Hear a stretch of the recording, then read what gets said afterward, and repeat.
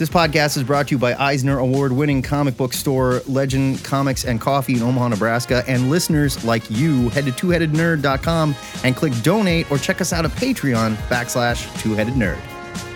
Our story this week picks up where we left off last week.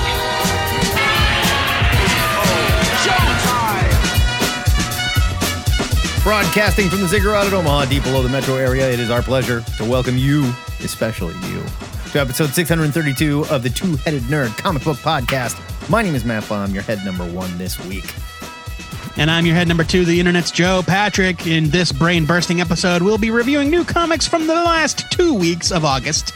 And after that, we'll set you up with our must-read picks for next week.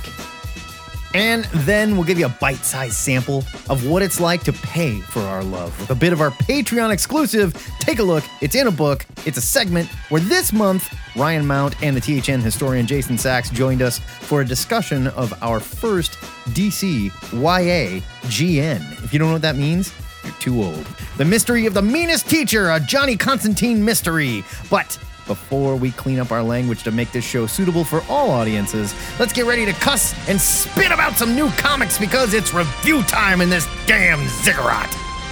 Get it straight. It's called Take a Look. It's in a book club now. Because we're in a book club. That's right. Yeah. This episode's review pile comes from New Comic Book Wednesdays, August 18th and August 25th, and it's full of upper-class cannibals, suspect masters of magnetism, sons of Supermans, and fucking Darkhawk, but not that Darkhawk. Nope. It's a different Darkhawk. New Darkhawk. Matt, let's get into it. What's your first review from last week, August 18th? Let's kick it off with a big bad book. This one is Kang, number one from Marvel. It cost $4.99. It was written by Colin Kelly and Jackson Lanzing, who I keep wanting to say Jackson Lanzing, and that's not his name, and I'm probably going to screw it up. With art by Carlos Magno. Here's your solicit. The origin of Kang!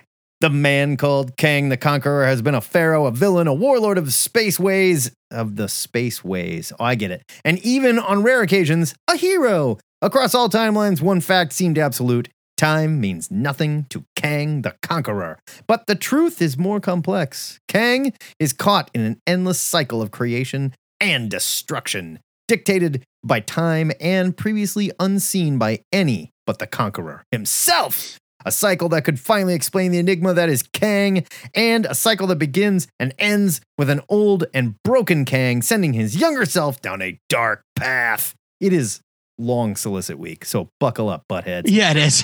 If you haven't heard, Kang is rumored to be the MCU's next big bad, so it's about time the bullpen gives him a definitive origin. Or as definitive as a time traveler at war with many different time-displaced versions of himself can be, anyway. Last time I remember encountering this writing team, they were working on a Grayson book that saw Dick Grayson working for a spy agency. Was that them? I thought that was Tom Taylor and Tim Seeley. They started it. These guys took over for them. That was during the DC New 52 relaunch. The pair are quite a ways from all things Bat-related with this latest and their first Marvel project, I just found out. But they seem to be right at home with this evil Doctor Who tale. Kang is often portrayed as a stone-faced, almost alien being, but here they take some time to humanize both young and old Kang as he strives to correct his mistakes by, of course, time traveling to kidnap his younger self. That's what you do, you know?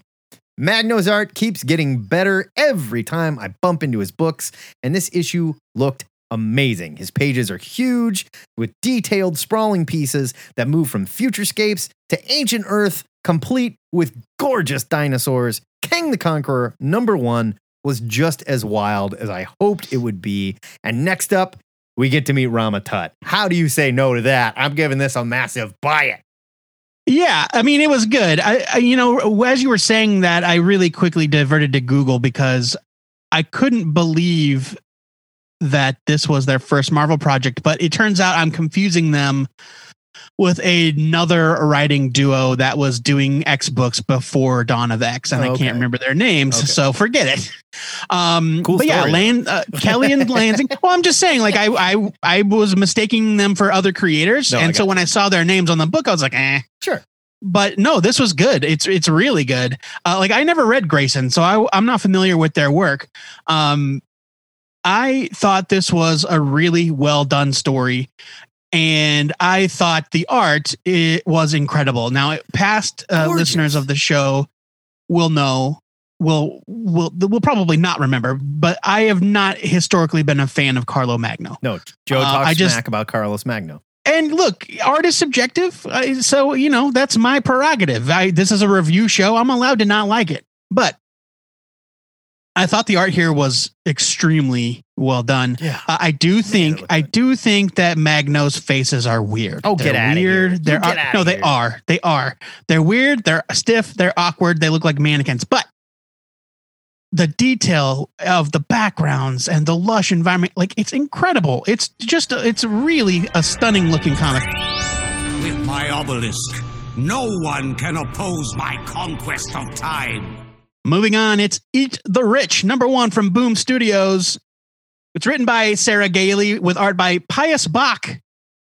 Its cover price is $3.99. Here's your solicit.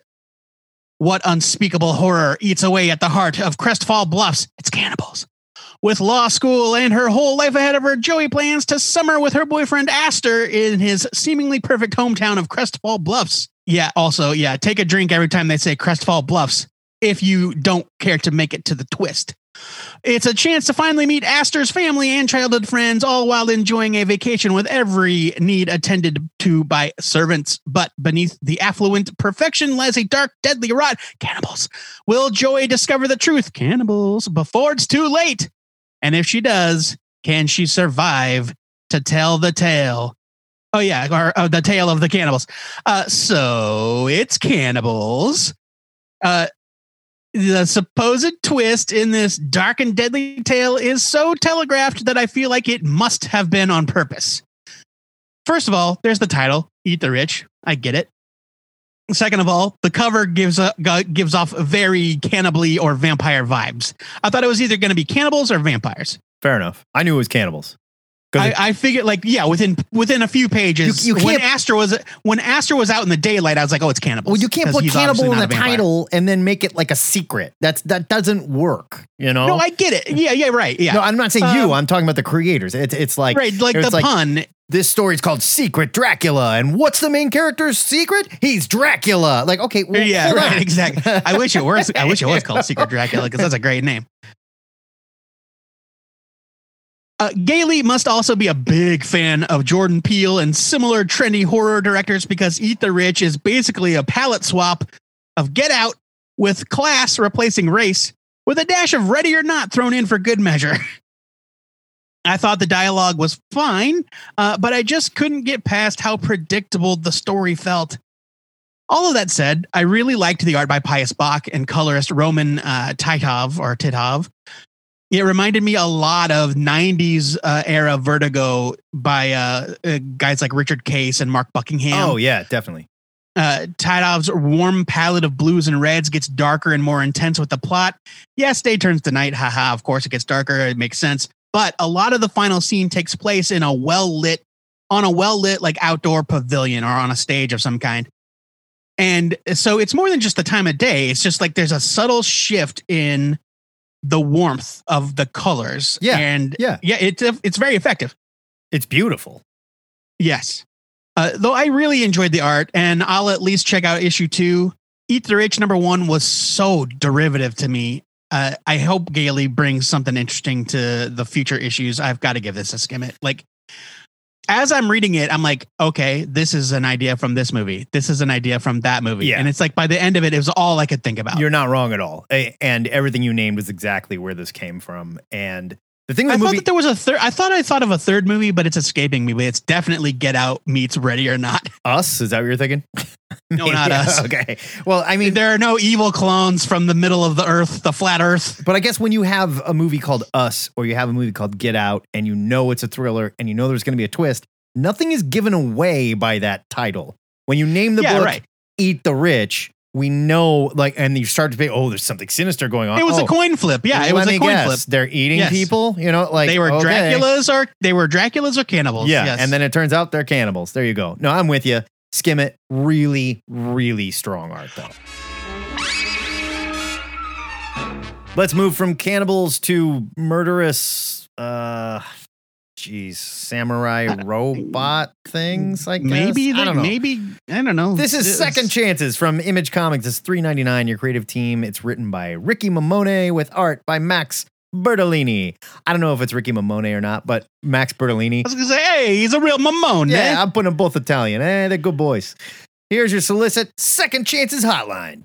Call now and get a new identity!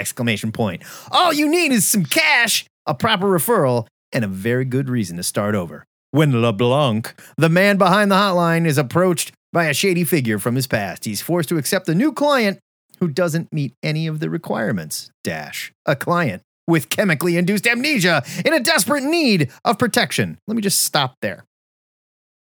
Did you pick up on that? No. Okay. Thank you.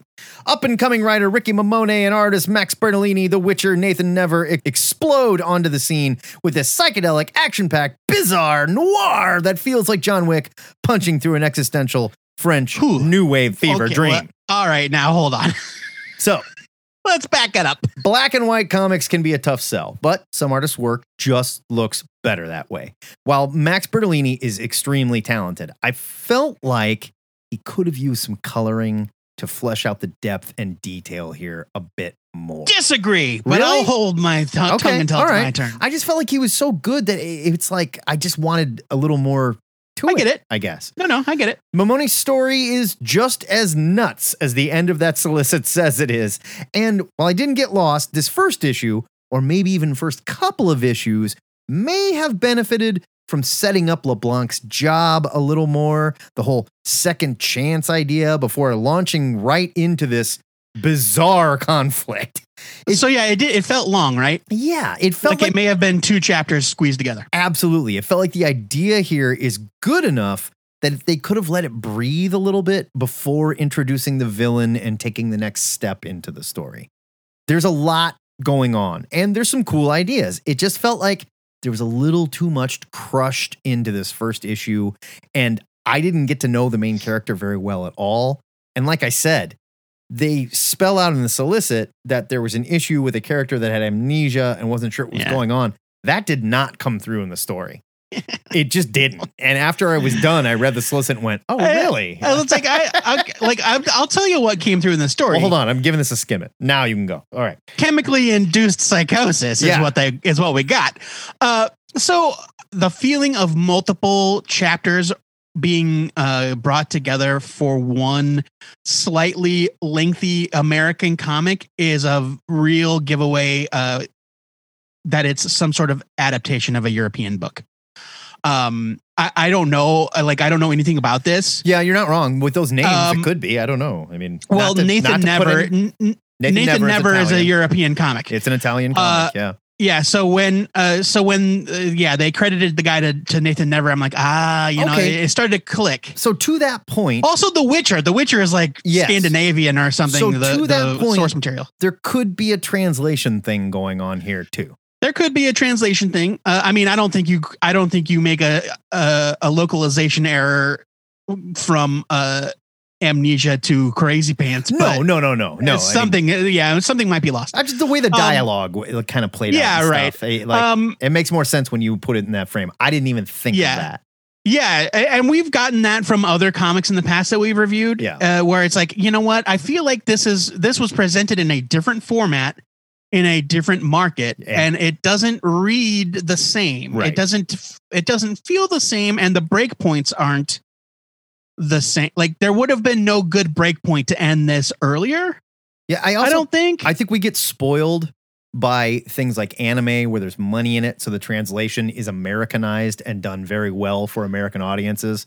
Whereas I don't know if that same translation goes into European comics, whether they're Italian or French or whatever. I think they may just be translated. There you go. Not that it didn't make sense, but it can come off kind of odd. Well, and also there's like the whole Shonen Jump kind of aspect, right, where it's like in Japanese comics and manga, at least with I'm talking about Shonen Jump, the specific publication. Those were serialized stories, and they were probably a lot more bite-sized. Right. Yeah. And this felt like 2 chapters, Yeah. not like not like 5 or 6, or not like a DC digital comic, right? Where it's like it's the first 3 chapters Right. shoved into one. And so, yeah, anyway, it's got some pacing issues. It's got some awkwardness. As far as the art goes, a while back, I reviewed a comic book called Black's Myth from Ahoy about the werewolf detective. And I liked the story very, very much. The art was good, but it was also very flat. It was black and white, Yeah. but that's it. It was all black line art with no shading, no nothing. And I said in my review, it's like you've got to use depth of shading when you're doing a black and white comic. You can't rely on color. You've got to have the heavy blacks, the gradients of the shades of gray. And this comic had all of that. Yeah, and I thought that like this art, the difference between that book and this book is that this book was drawn by somebody that very clearly understood what it meant to draw in black and white. Fair enough. And I thought the art was very good. I just, and I'm not saying it was bad. I thought the art was excellent. It just felt like, well, why didn't they color this? This looks like it's screaming to be colored because of all the detail. And I bet the answer is because that's how it was originally presented. Yeah, like I'm the sure. format it was presented in was probably black and that's white. their choice. They're telling a noir story. I get it. Yeah. This is a skim it as well because the story is all over the dang place, and there are some things about it that didn't quite make sense, and the connecting the dots from A to B to C to Q didn't quite work. Yeah. But I thought it was beautiful, and it's a skim it. Let's move into the legal portion of the show, Joe, where we will we play in lawyers in the mutant criminal justice system. Dun dun. It's X-Men, The Trial of Magneto, #1, or as our friend Shonix would say, Magnetes. It comes from Marvel Comics. It's written by Leah Williams with art by Lucas Werneck. It's got a cover price of $4.99. and we learned it's Here's your pronounced solicit. Magneto. It's Magneto, yeah. Magneto. Yeah, sorry. The story that will shake Krakoa to its core. All right, I gotta embrace my inner beast man there. A horrific murder, a shocking revelation, a trial that will divide the new mutant nation. Leah Williams and Valerio Skitty. No, he drew the cover though. Bring you a new epic that threatens the reign of X and will upend the world of mutants. The truth is hidden, the danger is far from over, and the trial has begun. So you've been accused of murdering your own former daughter. This issue could also be called How to Make a Bad Situation Worse the Magneto Way. Credit where it's due. Leah Williams continues to grow on me as a writer. I didn't love a lot of her earlier stuff, to be kind. But I've enjoyed every new project she's been involved with in this new era of X-Men. I think X Factor is great. I really, really like it. Yeah, it got really good and now it's gone. Yeah, well, these things happen. There's a plan. Like the whole X office has this weird, inscrutable plan. I'm sure Leah Williams is part of it. From the second Magneto showed up in that all-white uniform at the beginning of Hawks and Pox, I just knew we'd hit a point where he is no longer interested in playing nice. And here we are. You can tell that Leah is a fan as the subtle moments of characterization are strong throughout this issue. Like there's a moment where Logan is very proud of his kids. You can put kids in quotes if you want, but Cloney, like Dokken is his actual son, Right. but like he's really proud of Dokken for getting in a good attack on Magneto, and then he's like very protective of X-23. It's very sweet. I loved it. Now I just want the Wolverine family book. God damn it! I know. Give it to me. Give it to me. There's also a great scene with the former members of the Brotherhood of Evil Mutants toasting the memory of their fallen sister. I thought it was very sweet. It was. You can see the cracks starting to show more and more on Krakoa, especially with regard to how the Quiet Council operates in general and treats each other specifically. And it's very fun to watch. Yeah. You could just like see the smugness oozing off of Mystique's face. It's like, I fucking told you assholes what would happen if you crossed me. Well, and Mystique also is still super pissed at Magneto because he's the one that keeps like saying, well, you failed. Sorry. Yeah, and that's the next event, right? Yeah. Inferno. That's the next thing is once this is over, we get to deal with what Mystique's been up to. I'm not at all familiar with artist Lucas Werneck, and obviously, according to the solicit, he was not originally slated to draw this issue. But I thought his work was really strong, especially in the action scenes. But he also does a great job of getting the emotional beats of the story across. He also does something that I really appreciate in a story like this. If you're going to draw a story where Magneto freaks the fuck out, he has got to be scary. He's got to be imposing. Yeah, like he is one of the most powerful people to ever walk the face of the planet Earth. And if he is mad, it should be a bad scene. Yeah. And it was. I mean, this dude just like revived the core of the planet Mars. That's how powerful he is. Yeah. It's like, look, don't come at Magneto with bone claws. Okay. No, it's not really a big issue. Trial Magneto #1 was a great kickoff to this mutant mystery. I've said it in past episodes. I fell off after 10 of Swords. I lost the plot, and I need to get caught up because I want to read those issues. But I jumped back in with Planet Size X-Men and the relaunched X-Men title, and I've been loving it. And this is a great start to a new storyline, complete with a twist at the end that you probably saw coming, but it will definitely get me back for more. I'm giving this a buy it. Yeah, this is a lot of fun. And you can see Leah Williams building off her X Factor sort of investigations book and spinning it into this kind of courtroom battle thing that they're setting up with You've got X Factor, investigating the crime, and you've got X-Force, who was doing security during the Hellfire Gala as witnesses and whatnot. Why no one is asking if Polaris did it, I don't know. But, I mean, hey, I get it. Because they knew Magneto was the last one to see her alive. Well, fair enough. But regardless, on an island full of shapeshifters and telepaths and, give me a break. Right, yeah. I mean, but that's just it, right? It's like, Magneto, if you would just calm down for 5 goddamn seconds. Right. Let them do their job. Sure.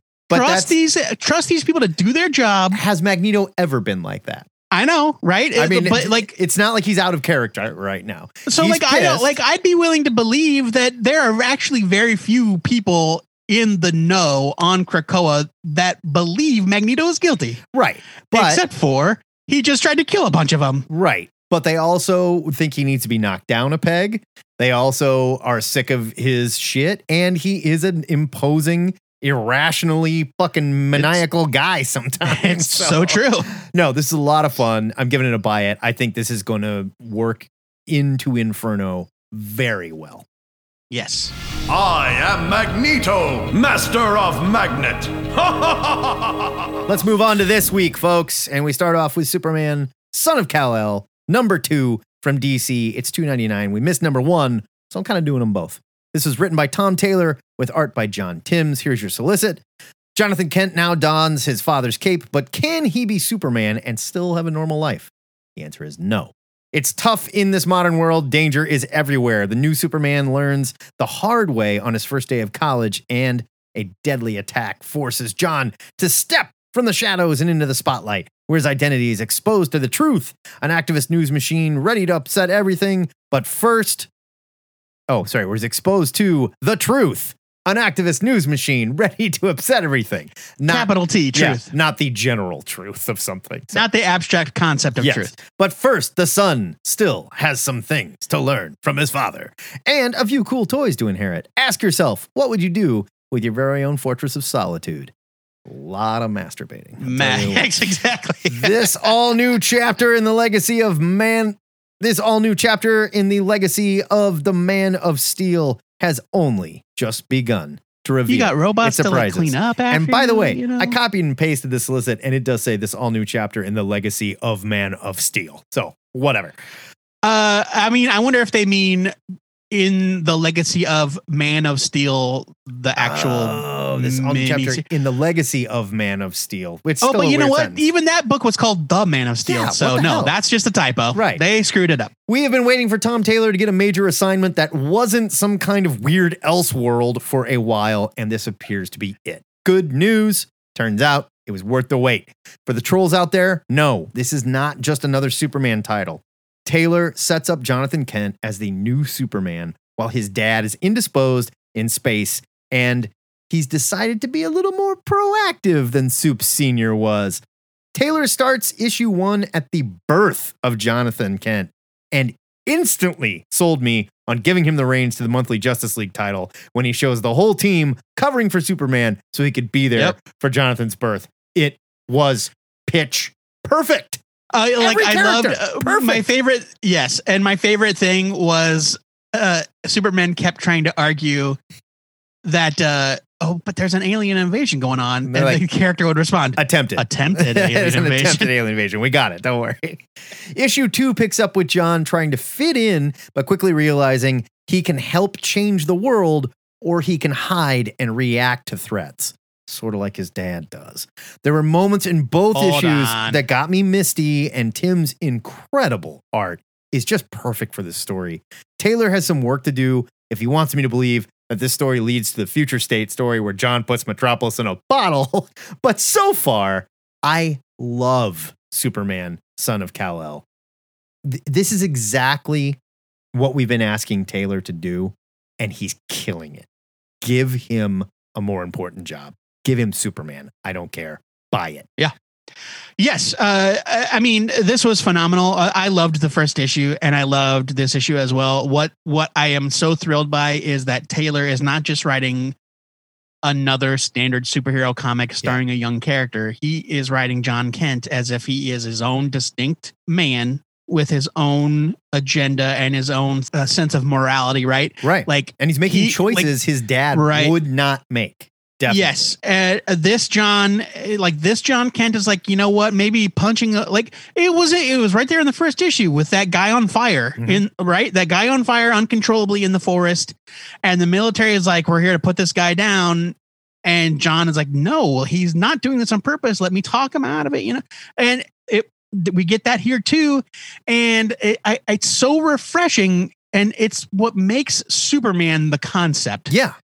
So great, because the interesting part of Superman is not how he punches his way out of anything. And I can't believe that you didn't want to talk about what happens at the end.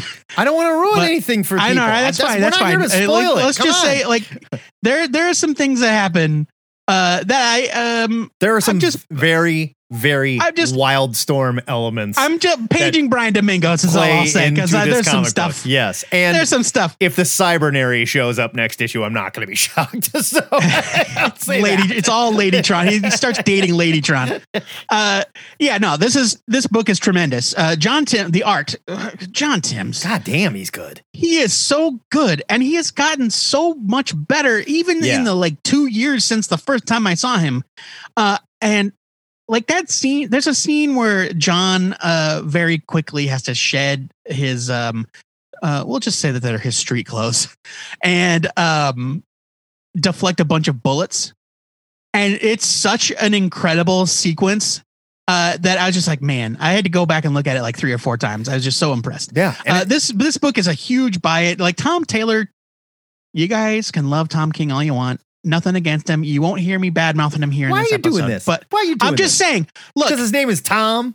You're both Toms. Yes, I'm just saying if there has to, if the world of DC Comics has to have one Tom above all, it's Tom Taylor. There are 2 Toms inside of you, and they're fighting for Tomness.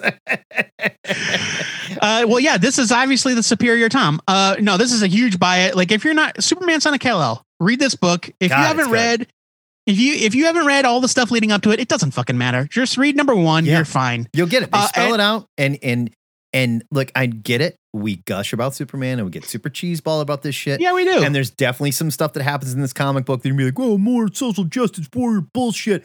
But it absolutely makes sense for this character to be who he is because he was raised by Superman. Okay. Right. He's not only, right. And also he's a young idealist. Not only was he raised by Superman, but he's a young and he's got he doesn't have this like weight of the world after years of, anyway, it's good. It's really good. One thing I will spoil, it's minor, but at the very end, not the last page, but at the end of the issue, John gets a new costume.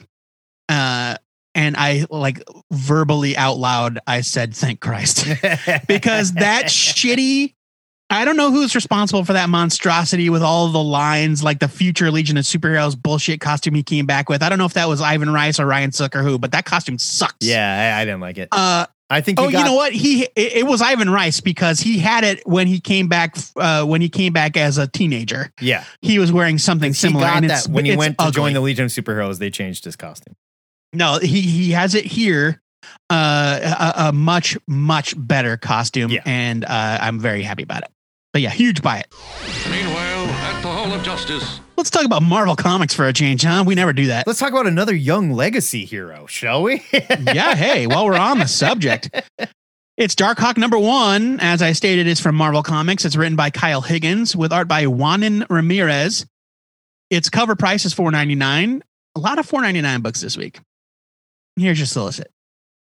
Who is the all-new Darkhawk?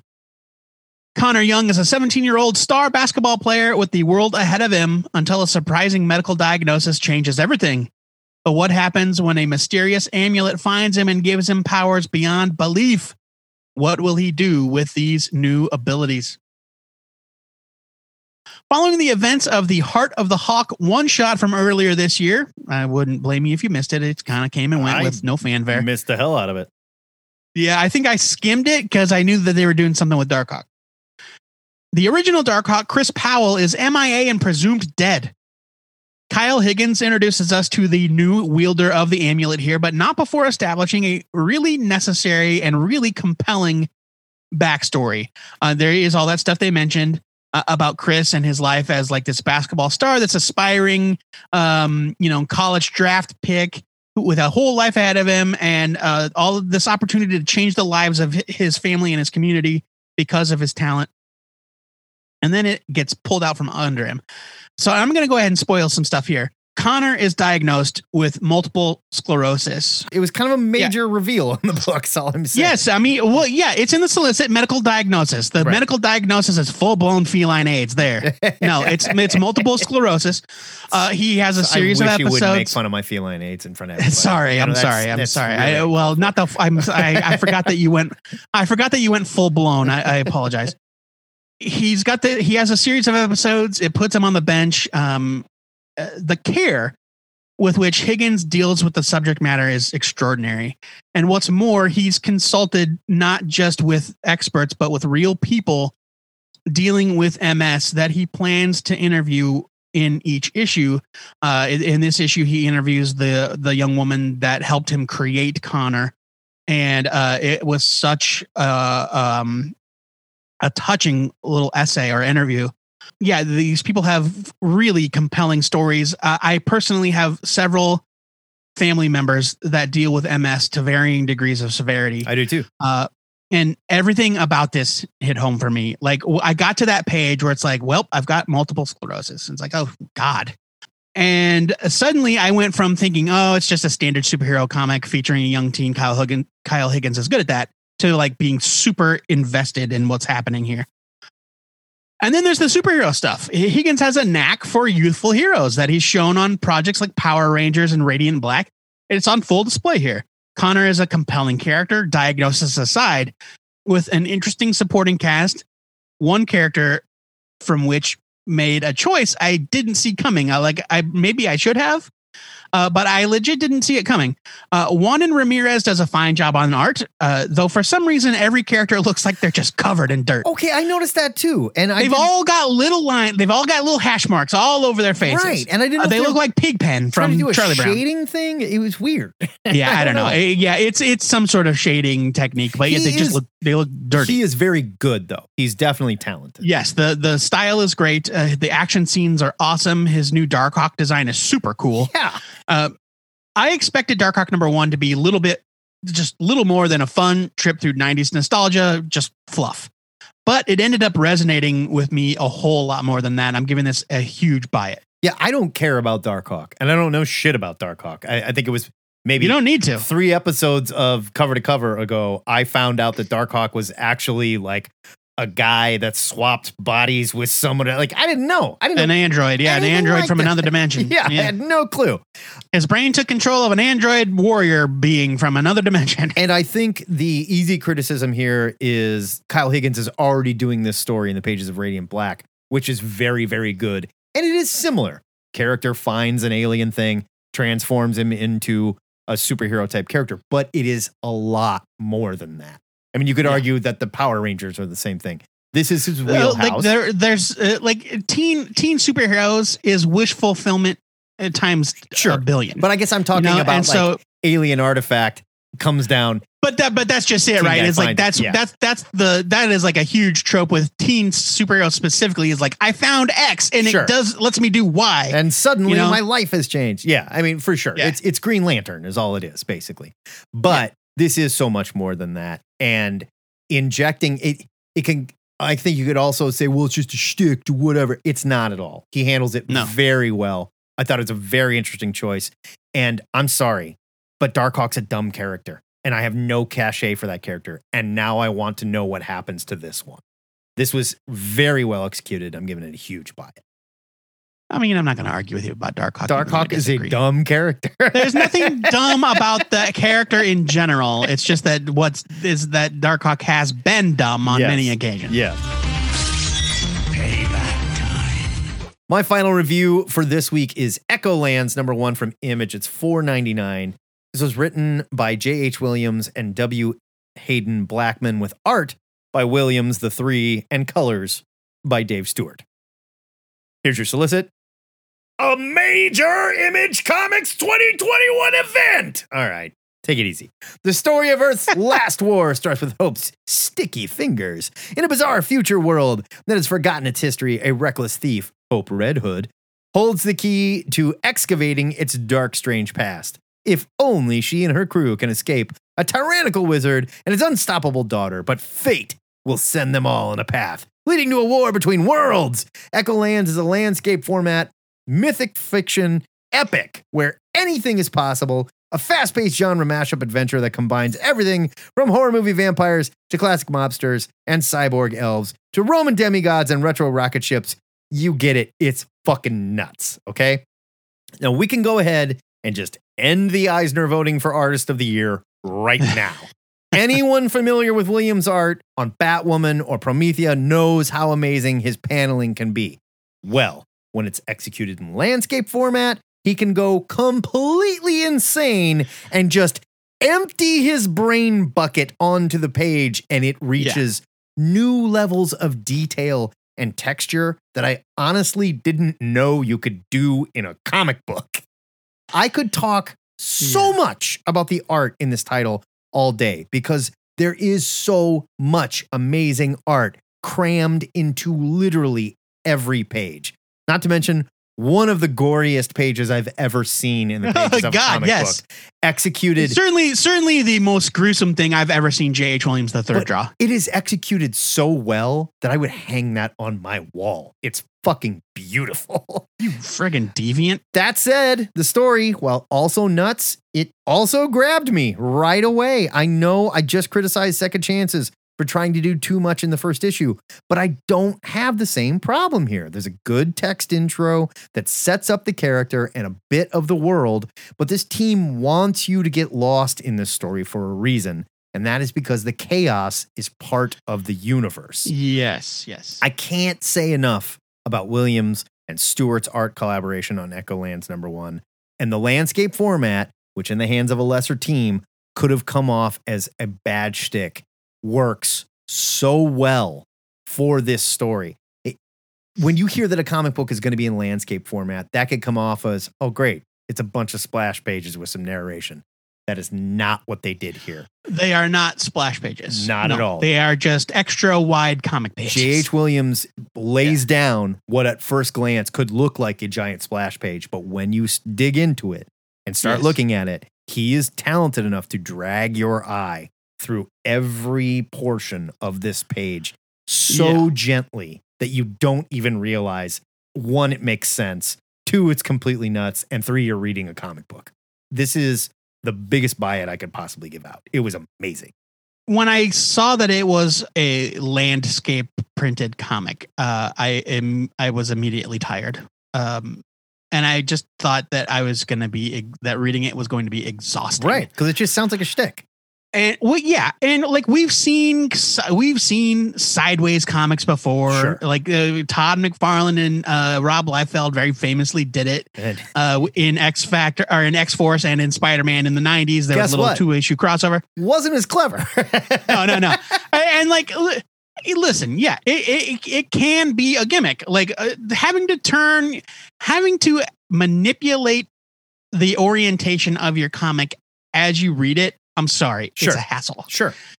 It's a hassle if I have to do it while I'm reading it. But this is from the start. This is presented in that format the entire way through.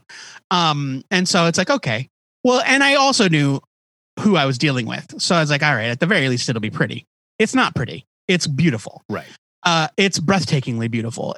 I've said this before about J.H. Williams III and about some other artists, but Mike Huddleston was another one on that Jonathan Hickman book that I read one issue of, and I think it just stopped coming out. But you know the one where it seems like the artist switches what medium he's drawing or painting with. Decorum was the Decorum, book. Thank you. Within the same page, not just within the same book, but within the same page of that book. In this book, J.H. Williams III changes his art style within the same panel. Yeah. And it's like, I don't know how your brain works that way. And so it was exhausting to read it, but in the same way that it's exhausting to look upon the visage of Galactus. Right. I mean, your brain is like, I don't know what I'm looking at. So I'm seeing a giant man in purple bike shorts. So like when you say that, like, oh, I looked at this and there's like 4 different art styles in the same panel. That just sounds like, well, what are you even trying to do here? But he forces it to work. Yeah, no. And it's like amazing. But in the hands of, I'm going to say, any other artist currently working that I can think of, I think that's safe to say. This would not work. Yeah. Certainly any artist with less talent. And I don't like to really say that. I don't like to compare people as being greater or lesser, but not to mention that the colorist as well. I don't think there is a creative team that couldn't do I mean, this. Dave Stewart. Yeah. Dave Stewart just knows how to work with J.H. Williams. You have to go to Dave Stewart for this. There's nobody else that's going to be able to do it. And I know that so we've just been talking about the art nonstop. The story's good. The story's fun. You know, I'm into it. It's great. It's got this very Terry Gilliam sort of like lunacy. A little bit. Without the weird, turfy, cranky old man stuff. Yeah, Terry Gilliam, he's gone off the deep end. I didn't know that. Oh yeah, he's bad. Yeah, but basically any of the still living members of Monty Python, except for Eric Idle, you just like leave him alone. This is a book that I would say it doesn't matter if you read it or not, which sounds bad. I think you should read it. I want you to read it. But if you bought this book only because you looked at it at the shop or online and you were like, this is too beautiful, I have to buy it. I get it. Yeah. And this is a huge buy it. It's breathtaking. It's phenomenally beautiful. Yeah. And now for something completely different. All right. Our final review of the week goes to Superman 78 #1 from DC. It's written by Robert Venditti with art by Wilfredo Torres. It's $3.99. Here's your solicit. Fly into director Richard Donner's Superman once more in Superman 78, written by Robert and drawn by Wilfredo. Superman 78 tells a brand new adventure in the world of the beloved film. A bright, shining day in Metropolis is interrupted by a mysterious drone that crash lands in the city and starts wreaking havoc. This looks like a job for Superman, but where did the metallic menace come from? What is its purpose? And who is Brainiac? So right off the bat, Superman 78 punched me in the gut with a wonderful full-page tribute to Richard Donner. Man, that outfit he's wearing. Woo! Yeah, boy, it's peak, it's peak 1978. It looks like it's made of cocaine. So I was a goner from page 1. Venditti wastes no time bringing you back to the world of the film with a brief visit to Krypton in the moments before the explosion, or as Marlon Brando would put it, Krypton. But events don't necessarily unfold exactly how you'd remember. There is something that happens It's going to come back, I'm sure. His dialogue is spot on, matching the tone and cadence of the original script and the actors perfectly. But this is no rehash. Venditti establishes an old and also brand new threat. That they're at the same time old and also brand new in the context of this world. Before the issue is even complete, Wilfredo Torres is wonderful. He's a revelation. His characters invoke the actors without leaning on photorealism, which is something we criticize a lot on this show, unless it's done very, very, very well. Here, everybody feels right without looking like they've been traced out of a magazine. And some of his shots of Superman in flight look like they were pulled directly from the films. Yeah. Like he nails Christopher Reeve in motion 100%. I know exactly what panel you're talking about. And when I saw it, like, my eyes teared up. It's like, God, you sons of bitches. Superman 78, it pushes every single one of my buttons as a lifelong fan of the movie. And I hummed the John Williams theme to myself throughout the entire thing. I'm giving it a buy it. Yeah, this was just a ton of fun. That's all it was. And reading this, there was this part of me that wondered, was there part of a script for a Brainiac thing that got morphed into Superman 3 with the Superman computer? I mean, I don't know. Richard Donner didn't have anything to do with Superman 3. No, I know. That's just it. But maybe they had some notes and stuff and they're like, all right, but what if we get Richard Pryor and maybe he builds the computer instead of an alien and all that. This was just fun and so tone perfect. And I know that I gave a bad review to the Batman 89, which was also very tone perfect it's for what it was. But I don't have the same connection to Batman in 89. But I'll take it even further. I think this is a better film than the first Batman. And I think they obviously studied it and pulled it off exactly the way it was. So if Batman 89 fell down, that may be because I don't think the film is as good, period. This was a huge buy it, and it just done by creators that have the utmost reverence for this movie. And I happen to have that same reverence. So that doesn't hurt.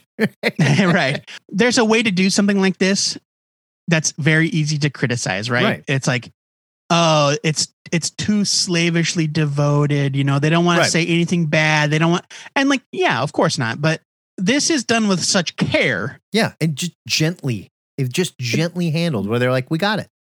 Yeah, like it's even like even to the smallest thing. Like, there's a scene where Clark runs into Lois on the street, and he's talking, of course, and she's ignoring him the whole time while she's searching her purse for her wallet because she wants to buy a hot dog. Yeah, she gets 2 hot dogs for breakfast. 2 hot dogs for breakfast. And like, you know that they're both for her. Not one. They're not. It's not like she bought one for Clark. No, they're both her hot dogs. And he's like, oh, well, you know, Lois, hot dogs for breakfast. Haha.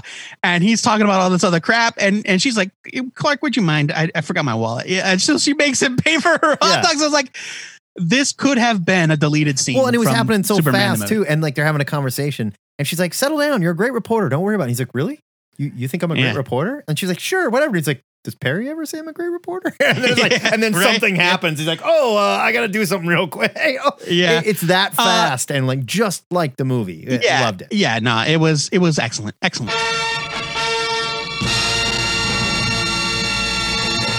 Now that we have mowed through 8 comics, it's time to pick one from this pile to add to the THN permanent collection. Joe Patrick, as I stated, there can be only one. Oh, yeah. Well, you know, I wanted to give it to Darkhawk because it hit me on kind of a personal level. But at the end of the day, it is a superhero comic that's pretty standard other than the emotional stuff. Sure.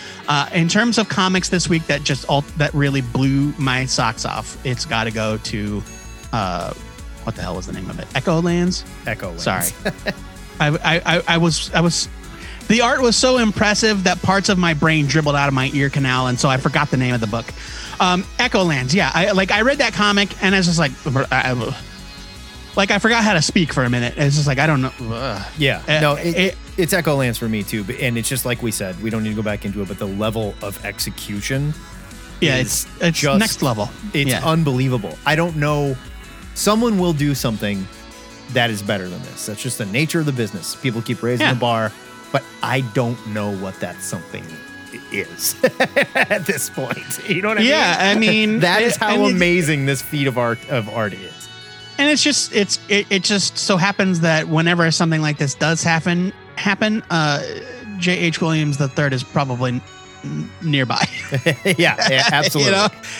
It's like I'm thinking of the last time everyone was like, "Oh my God, this is a game changer in terms of comic book visuals," and it was like Sandman Overture. Yeah, well, and like just looking at other creators responding to it online, they were just like, "You son of a bitch."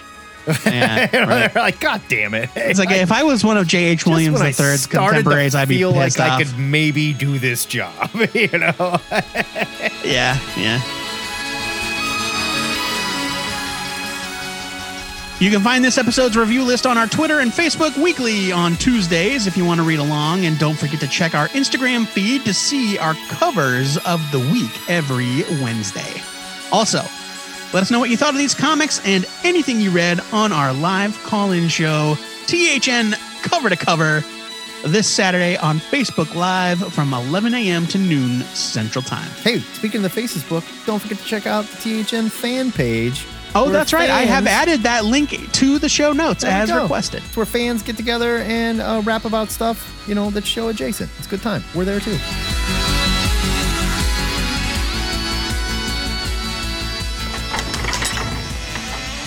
It's late August, and these review sessions are getting hot and sweaty.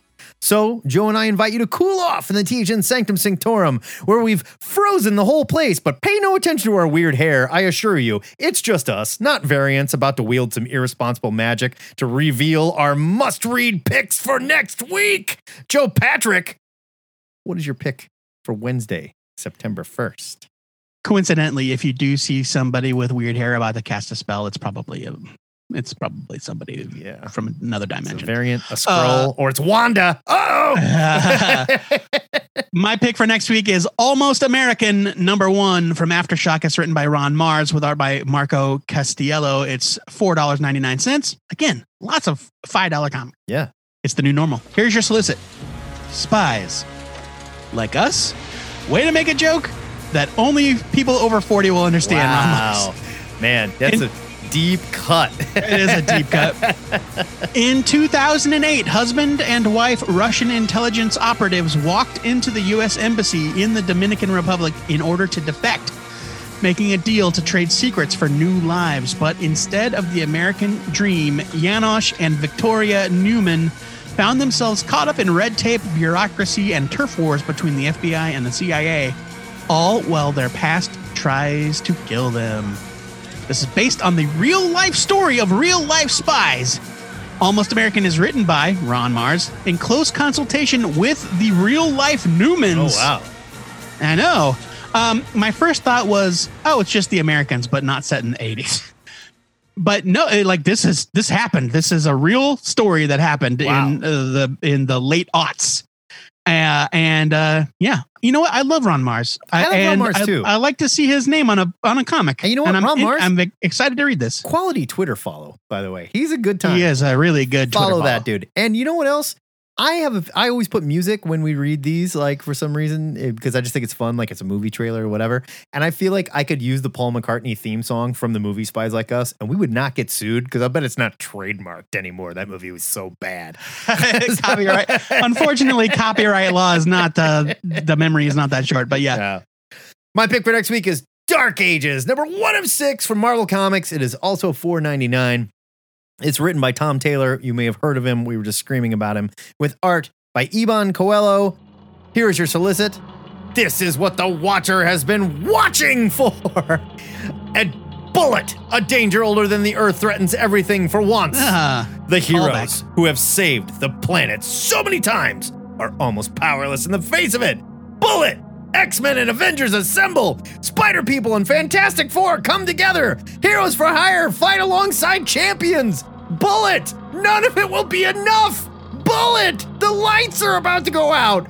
Bullet! The world outside our window is about to end! Bullet! An all-new saga of the Marvel Universe as you've never seen it before. From Tom Taylor and Iban Coelho. Woo! Wow. Feeling all right. Yeah, I lived through that one. That was Did tough. Did you pull something? I pulled everything. So, look, I have no idea what this is about. I don't either. This is a matter of I trust Tom Taylor. This is probably the least telegraphed Marvel event ever. Like, I don't know if this is even an event. I'm not sure either. what this is. So I'm going to read it, and I have this feeling that I'm going to find out, oh, they're all putting on like robot armor. This is an Elseworlds thing or something. Yeah, that's just it. Like, I don't know. So this could be like Avengers Mecha Now or whatever the fuck. You're right. Tech On or something like that or whatever. Avengers Mech Semble. It was called. There was a story, a backup story in the pages of the Free Comic Book Day issue from like 2 years ago. That was a preview of Dark Ages. Yeah. Maybe it was just a year ago. I feel like it was 2 years ago. This has been in the can for a while. We know that. And like in the preview, the Free Comic Book Day preview, like Iron Man gets his arms and legs torn off. Yeah. And I'm like, oh, this is not in continuity. So I don't know that it is. I just need to know what it is. So my brain immediately filed it with deceased, right? Right. Deceased. Right. And that's probably where it's going to be. I don't know though. I don't know. We'll see. We'll find out next week. I'll read it though. I like Tom Taylor. The THN trade of the week goes to Space Bastards, Volume 1, Tooth and Mail. That's Ayo. M-A-I-L. Ayo. M-A-I-L. You'll get it in a second. It's a trade paperback from Humanoids. It's written by Eric Peterson and Joe Aubrey with art by Derek Robertson. It's $19.99. Here's your solicit. Acclaimed artist Derek Robertson joins writers Eric and Joe to bring you the tale of the galaxy's most dangerous employers, the IPS. In the future, unemployment and job dissatisfaction are sky high. When you've got nothing left to lose, you join the Intergalactic Postal Service. Its postage fees are steep, and they go only to whomever ultimately fulfills the delivery, making every run a comically violent free-for-all between the most ruthless mercenaries in the cosmos. The interplanetary ensemble cast of Space Bastards, under the volatile leadership of Postmaster General Roy Sharpton, are constantly at each other's throats trying to settle scores and earn big money.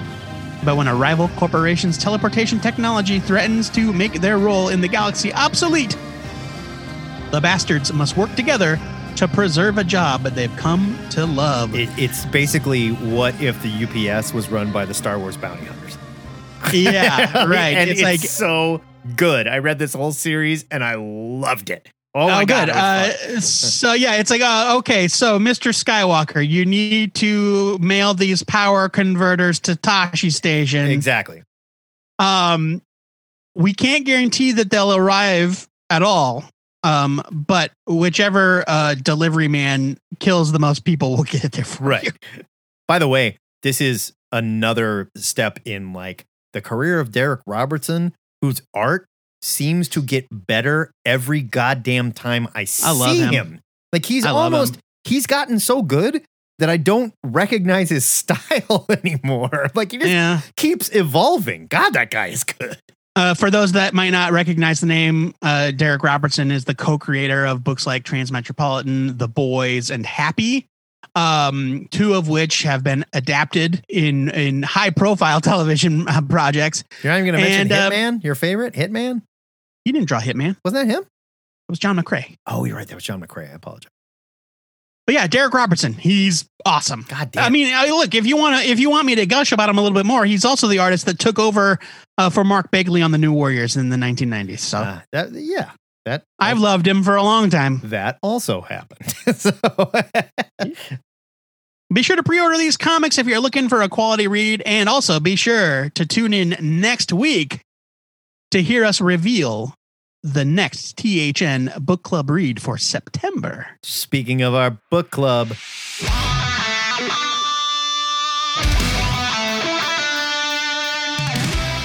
it's time for THN. Take a look.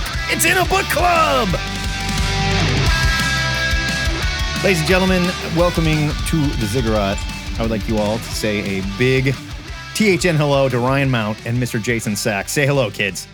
Hello. Oh, wait. Hey there. Yeah. You meant them.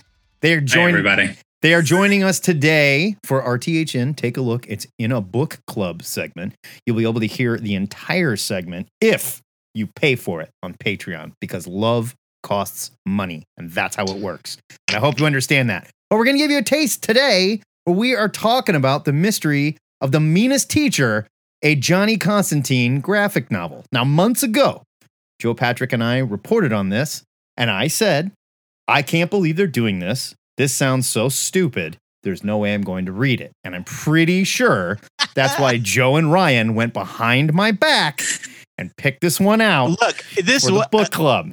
I wish that I could take credit for this, but it was all Ryan. I had a Hey, feeling.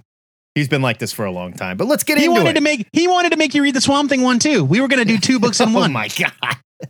This book is written by Ryan North with art by Derek Charm. This came out a few months ago, so it is available now, and here is your solicit. After angering a number of hostile spirits in England, 13-year-old magician Johnny Constantine has to find a way out of the country, persuading his parents to send him to America.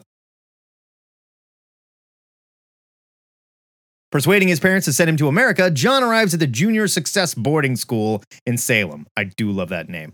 But once there, he finds himself to be something of an outcast, and he's also convinced that his homeroom teacher really has it in for him. Worse, he's convinced that she's really a witch. Fortunately, John is able to find one kindred spirit at a school with whom he's able to form an alliance.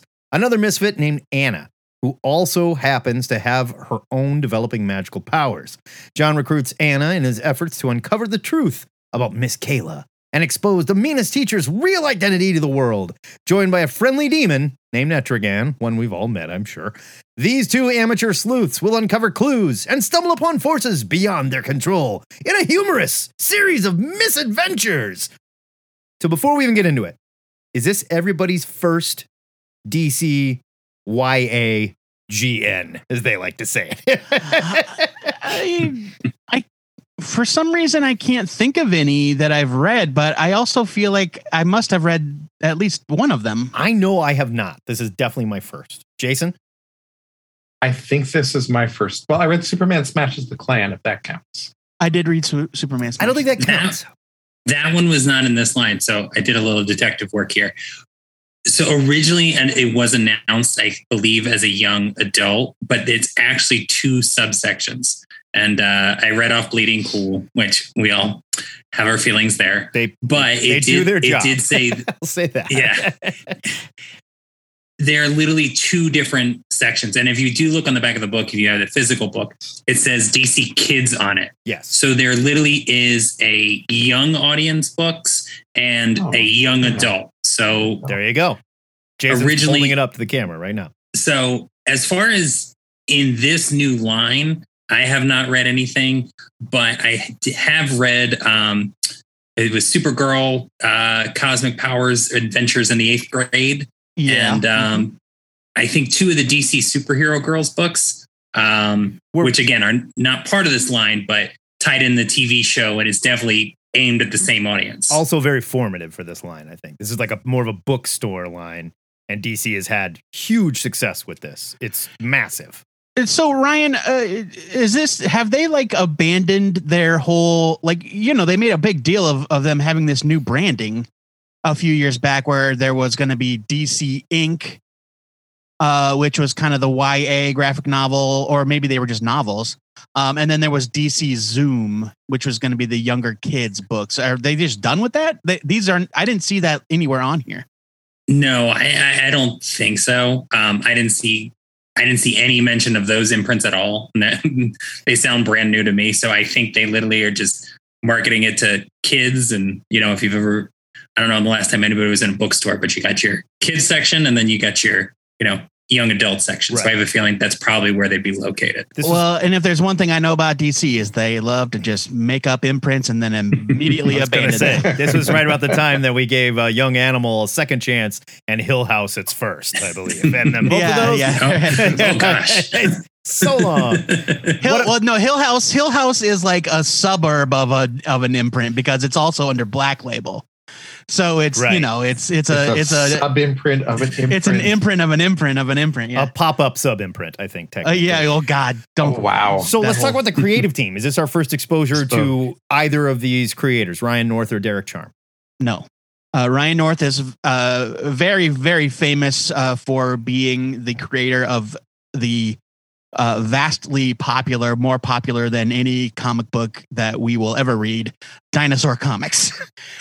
He's got a massive online audience. He's also the guy that kind of brought Adventure Time to comics for Boom Studios. And he wrote a very, very long, very celebrated run of the Unbeatable Squirrel Girl for Marvel. As well as a number of other projects, including the graphic novel adaptation of what was Slaughterhouse it? Slaughterhouse 5. That's Yeah, right. I couldn't remember which one. We'll have a link in the show notes if you want to check out our entire review. We had so much fun talking about this book, The Mystery of the Meanest Teacher, a Johnny Constantine graphic novel. You can hear the whole thing over at our Patreon, which you have access to for any dollar amount. Well, at least $1 anyway. So check it out. Help us out. Lord knows we could use the cash. Excelsior! Oh. That is it for THN 632, and next week, the Cosmic Long Box is in charge. And to celebrate Shang-Chi hitting theaters, if you don't mind a little Delta variant with your popcorn, we'll be taking a look at classic martial arts comics. If you want to rap about this week's episode or any of the weekly nerdy news that we're following, hit us up on our live call-in show, THN Cover to Cover, every Saturday at 11 Central Standard Time, hosted on our Facebook page. And don't forget about our question of the week. This week's question is courtesy of Tony Mathers. But don't take our word for it. Hey guys, Tony Mathers. I thought of a question of the week for you guys. You might have to reword it a little bit, but what are the best and worst fandoms? So just to reiterate what Tony said, we're not talking about which group of fans is the worst or the best. We're talking about which... Quite honestly, every group of fans is the worst. Kind as of, far yeah. as I can tell. It's true. We're talking about which area... Property, which IP. which property, yeah. Which I hate to call them properties or IPs, but you know what I mean.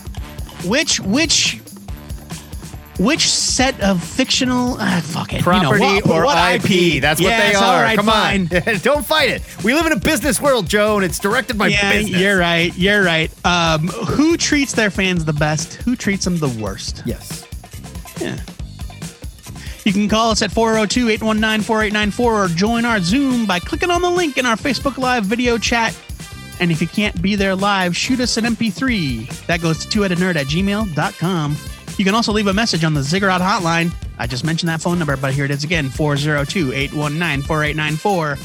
And you could be internet famous. Just remember, if you're leaving a message, leave it 2 minutes or less, please. We got to share the air with the nerds. And also, keep those question of the week suggestions coming. Yeah, just like Cuckoo. Cuckoo. I don't know. Cuckoo Studio tweeted at us, and they hit us with a question of the week. They were like, we got a question of the week suggestion, which I love. It's Cuckoo. Cuckoo? Yeah, Cuckoo? That's Cuckoo. That's Cuckoo? like cuckoo, like cuckoo clock. Okay. That's how you spell it? I believe so, yeah. Oh, interesting. I did not know that. I was thinking it was like Kaylee It's Cuoco. Cuckoo. Kaylee Cuoco Studios. It's up yours, Cuckoo. Whoa. If you're new to this show and you're sick of listening to two beta cucks discuss comic books, I assure you I'm sorry, it's Beta Kook. It's Beta Kooks, man. Beta Sorry. Kooks talk about comics. I assure you it's only because you haven't heard enough. The good news is you can hear the entire run of THN in our digital longbox archive at twoheadednerd.com. But hosting that many episodes, it ain't cheap. I want to thank patrons like THN Loveslave and occasional Take a Look. It's in a book club guest, JD Gotta Catch. He pays us. Well, I was going to say keep him in a cage, but he's a ghost. So where does money come from? Well, he's I a don't really time know. traveling ghost. He's Yeah. a time traveling ghost. We couldn't keep him contained if we tried. Yeah. Before we go, our weekly shout out goes to Mabel, Bobo, Beanie, and Penny, the puppy dogs that live in the Ziggurat with us, and also Beeps Bomb. I can't believe you didn't give a shout out to Beeps. He's dead. Yeah, but he lives on in our hearts. Yeah, his ghost haunts here. And every once in a while, they fucking scream and yell and mess up my audio. These little sons of bitches. word to all of our furry friends because we're recording it on August 26th. That's right, it's National Dog Day. Hey-o. Until next time, true believers, remember to pre-order your comics or your dog of a retailer might just lift his leg on your pile. This is the Two-Headed Nerd signing off.